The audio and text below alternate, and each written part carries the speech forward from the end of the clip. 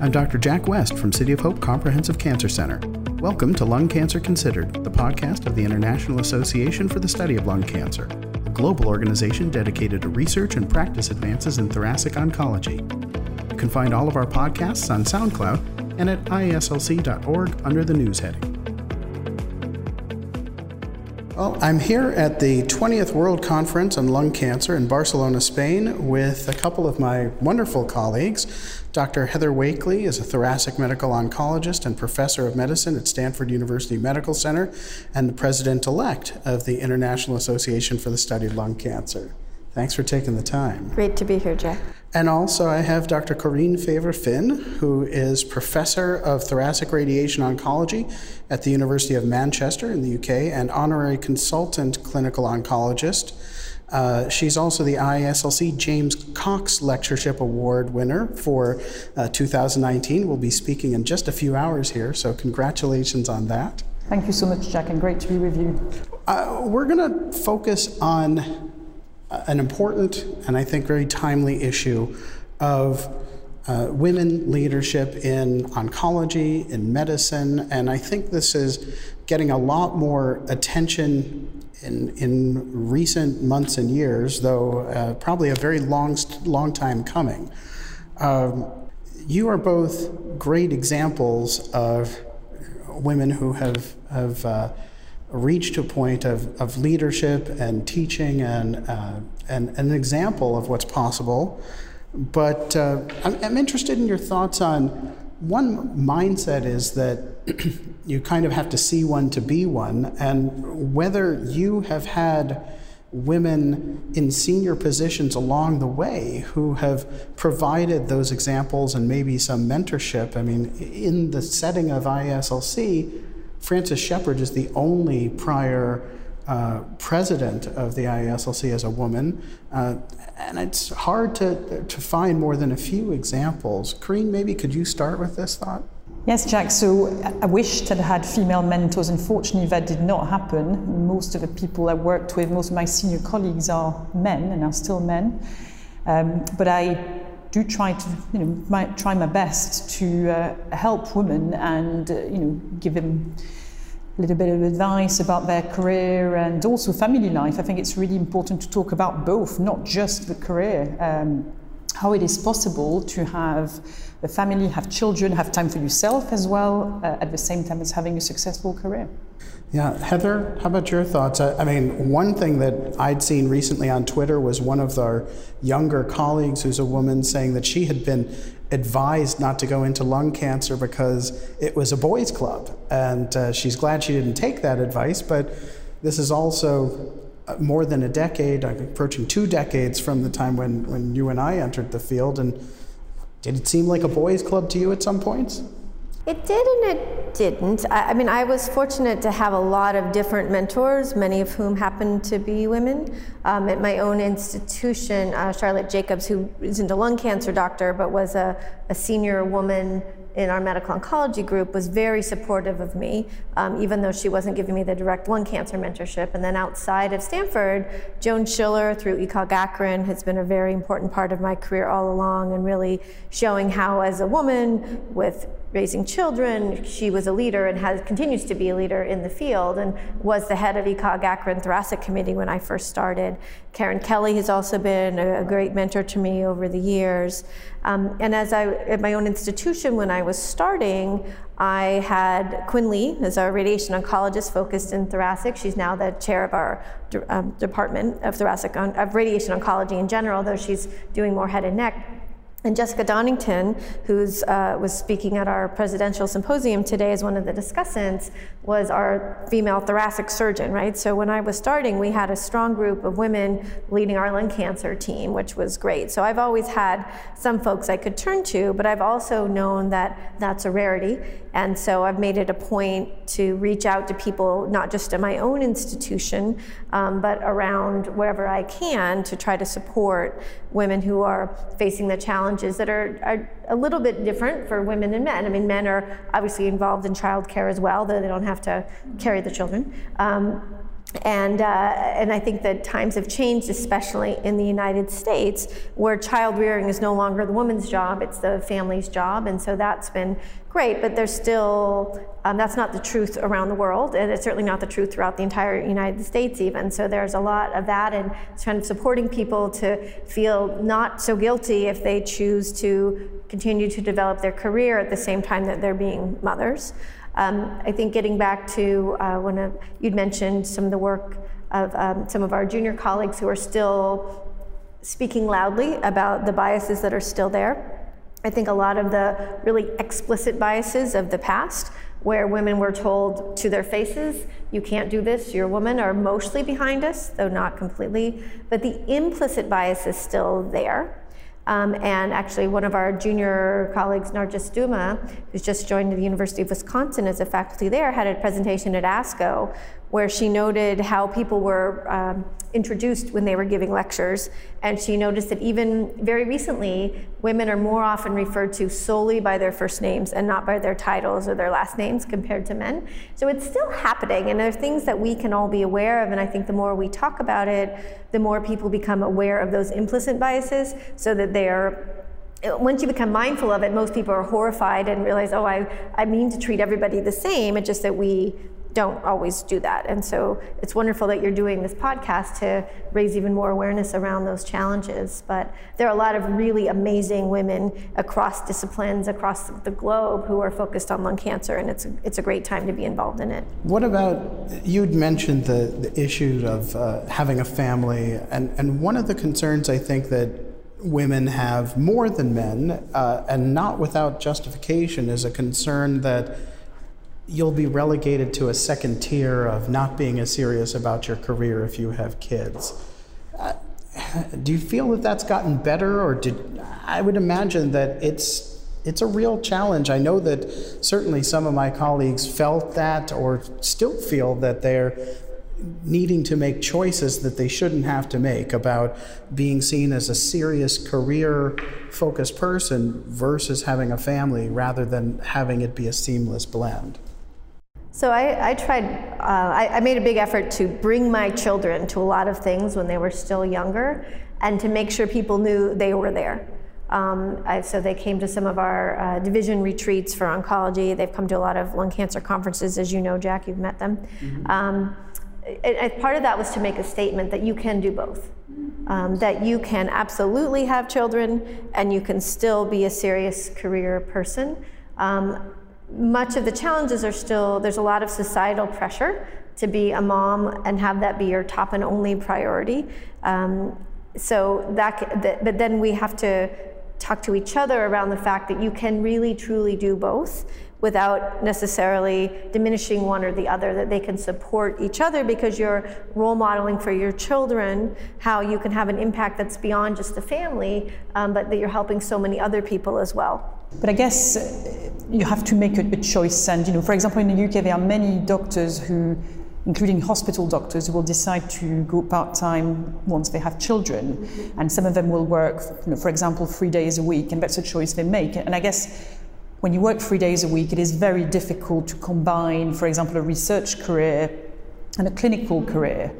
And I think the issue with having so few women in leadership, certainly in Europe, is the fact that it is difficult to combine both when you've made that choice. And I always make the observation whenever I attend any international committees, guideline committees, for example, as soon as I go into the room, I count the number of women, and typically 20% of the people on these committees tend to be women, and that is still the reality.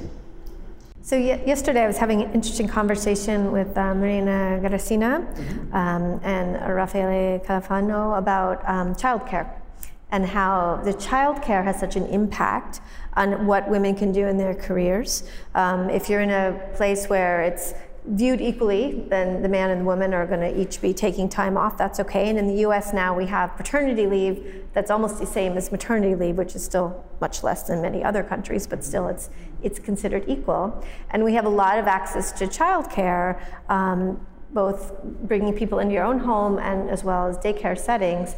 And when you have both partners, because it's not always a man and woman, obviously we've got lots of different families as well, but when you've got two people together raising a child, they can trade off as to who's picking the child up where that is happening. Some people have challenges where it's a single parent. And that's especially hard, and hats off to, there's some amazing people in this society who are single parents and maybe, making incredible advances in lung cancer treatment as well. So it's about all of the other aspects of the child care and how easy it is for someone to be able to access those, and the stigma that's associated within a society, which varies, right? So if you're in a place where it's expected that everyone works, you make it happen and the kids do great.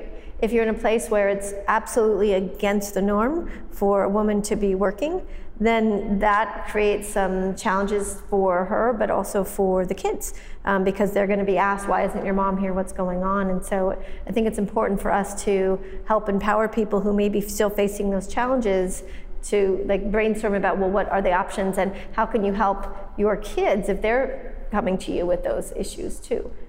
Heather, I know that you mentor many people, but several are women. And Karina, I know you also are a mentor, but don't have as many women in your group. How important do you think it is to serve as a mentor to junior women in training? I think it's critical. I certainly don't exclude men who want to work with me, but I definitely do reach out a little further to women, and that includes international colleagues as well. So I've had international postdocs who've come from France, many from China, different places to come and spend time, and I make it a point for them to also meet my family, or at least know about my family. To kind of let them know it's okay to have that balance. I have a fabulous group of medical oncology colleagues at Stanford. So there's Joel Neal, and everybody else is a woman. So Shukmani Pada, Kavitha Ramchandran, Millie Das. And all of us have kids, except Suki, who's much younger. And we all know each other's kids and make sure that the kids know each other, and try to support that it's okay to have that balance. And talk about it too. So at faculty meetings, we'll kind of talk about these things to, again, make it okay that you can be both a very successful investigator, clinician, and parent. Because if you don't make it an okay topic, people sort of shy away from it. And it's important, I think, to give young women who want to enter an oncology career, possibly research career, give tips about how you can manage both sides of life, family life and your professional life, because very often there's a perception that you can't do both, but actually I think giving some practical advice can be very helpful, and sharing what you've learned over the years. Perhaps at times I feel I've learned the hard way, but I've got a few tips to share now, which I try to do as best as I can with the junior members of the group. Yeah, I always emphasize that I try to make sure I see my kids in the morning, and I don't always succeed, but I try to get home for dinner and give them those couple of hours right during that time, that focus on time. But then I'll go back and do that additional bits of email and other things that you can't get done. We all work more than the 8 hours that one would be working full time. But to sort of carve out times where I'm there with the kids, or make a point to be there for performances where I can. I mean, obviously when we're at conferences and doing this, we're going to miss some things, but to try to make sure that I'm there for. And I guess that's a difficulty when you make a decision to have a research career. I think the issue when you have a family is conference time, because we're often away for several days at a time. You work hard to prepare for the conference, so that is not always terribly easy in the context of a family, but it is extremely rewarding. And now I have grown-up kids, or teenagers, and an adult son. I think they are proud to see that I have had a fulfilling career. And I think it's important to be a role model to your own children. This is the first year that IASLC is having a Women in Lung Cancer breakfast tomorrow. How important is that? What does it do you think, for women on either side of the mentorship-mentee role? Is this well, I'll just leave it at that. What do you think is the real value of having a Women in Lung Cancer breakfast for the first time? I'm really excited about it. So the idea actually came from some very junior faculty. They were actually fellows, just finishing fellowship, looking into how do we get more involved, how do we raise attention about some of the challenges that women are still facing. And so they approached me and Enriqueta about the possibility of having this as part of the World Lung Conference, and we thought it was a great idea. And ISLC was very open to it as well, and so we carved out an hour of time, found a room, and we've now had to expand the room a couple times because it's far exceeded capacity, which is great. And I think the fact that there's been so much enthusiasm for it, especially at 7 a.m. in a city that's known for staying up late, that there's a need, that people want to have opportunities to find like-minded or similarly challenged people so that they can brainstorm about what are the successes, how have people reached the levels of success they have when they're looking to the more senior folks, so they can sort of learn how to deal with those challenges themselves. And some of them are they're already at institutions where they have strong women leaders who they could speak to. Some are not in that situation, and that's one of the things that can, as part of the ISLC family, we can all reach out together and provide that mentorship. Yeah, totally agree, Heather, because I mentioned earlier that unfortunately I didn't have any female mentors, but throughout my career I've had many friends, female friends and colleagues who I have shared experiences with, and it's been tremendous to have that support. So I'm sure this initiative will be a really important one. Oh, absolutely. And we're actually, as you know, I'm chairing the North America Conference on Lung Cancer, the NACLC, which is going to be in Chicago in mid-October. And we have a lunch symposium also focused on women in lung cancer. Corinne, I know you're pretty involved in the social media side. I see you regularly. Heather, you're a newer addition, but have picked it up well. I think that for many women along the spectrum of their career, connecting with other women through social media, there's a Facebook group of women in HemOnc and just a lot of opportunity to connect. How important do you think that is? Particularly when we are all geographically spread out, so there are limited opportunities to be in the same room together. Yeah, I think connecting with like-minded colleagues, whether they're male or female, is extremely important. And although I actually don't do any social media other than Twitter, I don't do any social media, from a sort of personal point of view. Just find Twitter extremely powerful in terms of connecting with people.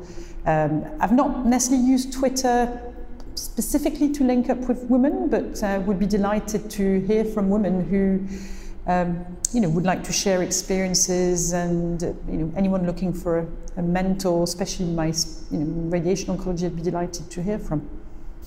And I also think that in any single institution, the opportunities for seeing women in higher level career opportunities may be limited, and so at least this opens up a world beyond where someone is just limited to the building that they're in.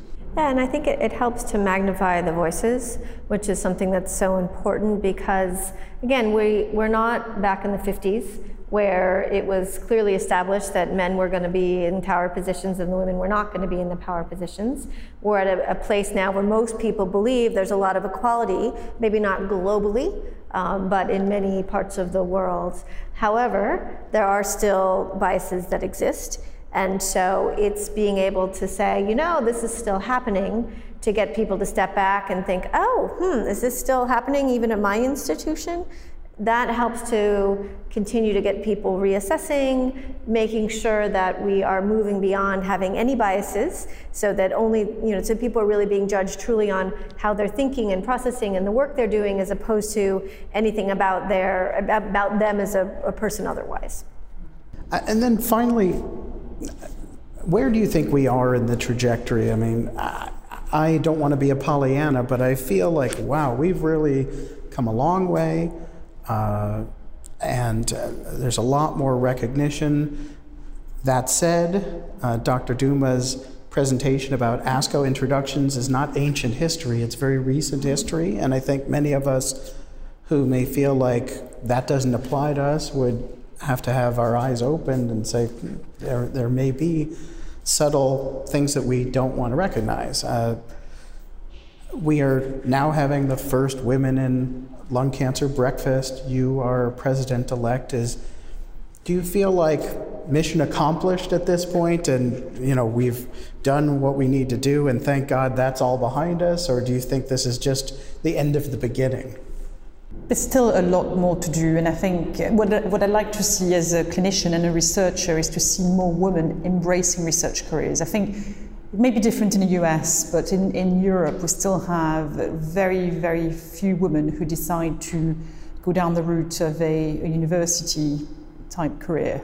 There's still far too many challenges, I think.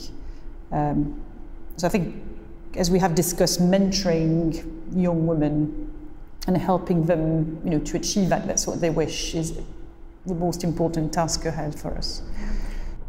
So currently IASLC membership is still only about 1/3 women. And when you look at women in leadership positions, not just within the organization, but globally in institutions as well, it's still not anywhere close to gender parity. So it's nice that we are getting closer, where people at least are even talking about that as being a goal, but I think we're very far away from the... Yeah, I do feel like you're never going to get what you don't measure. What gets measured gets done. And I feel that at least now we're paying attention to this, and we have the concept of manels as a bad idea, of having a big panel of only men without thinking about representing women. So we really can't aspire to do better than that until we acknowledge the problem. We're at least at that stage, but we haven't exactly tackled it completely. But today's presidential symposium was sort of a case in point. Every one of the scientific presenters was a man. 2 of the discussants were women. Those were specifically invited faculty, and they did standout jobs. But the science was being carried forward by men. And that speaks to where we really do need to have the depth of scientists who are not just the same men, but a lot of, and that it needs to have the more geographic diversity, where the data is being derived. It needs to have gender diversity. It needs to have ethnic diversity. I mean, there's so many different levels where we want to make sure that we're thinking about lung cancer from many, many, many different perspectives, and having all of those perspectives come forward. Well, thankfully, in the session that you chaired and I spoke at, there were a lot more women presenters, and that will prime the pump for future presentations at a higher level. Yeah, some very dynamic junior women presenters, and so they're going to be the ones up on the big stage in a few years. So in our advanced radiotherapy session this morning, 3 out of the 4 speakers were women, and the 2 chairs were women, and it was fantastic. Well, there you go. So a hopeful note to end on. Thank you both for taking the time. This is really wonderful discussion. Thanks, Jack. Thank you for listening to this podcast. Visit the news section on iaslc.org for more Lung Cancer Considered podcasts. And please like your favorite episodes on SoundCloud and share them with your friends and colleagues. This is Dr. Jack West. Until next time.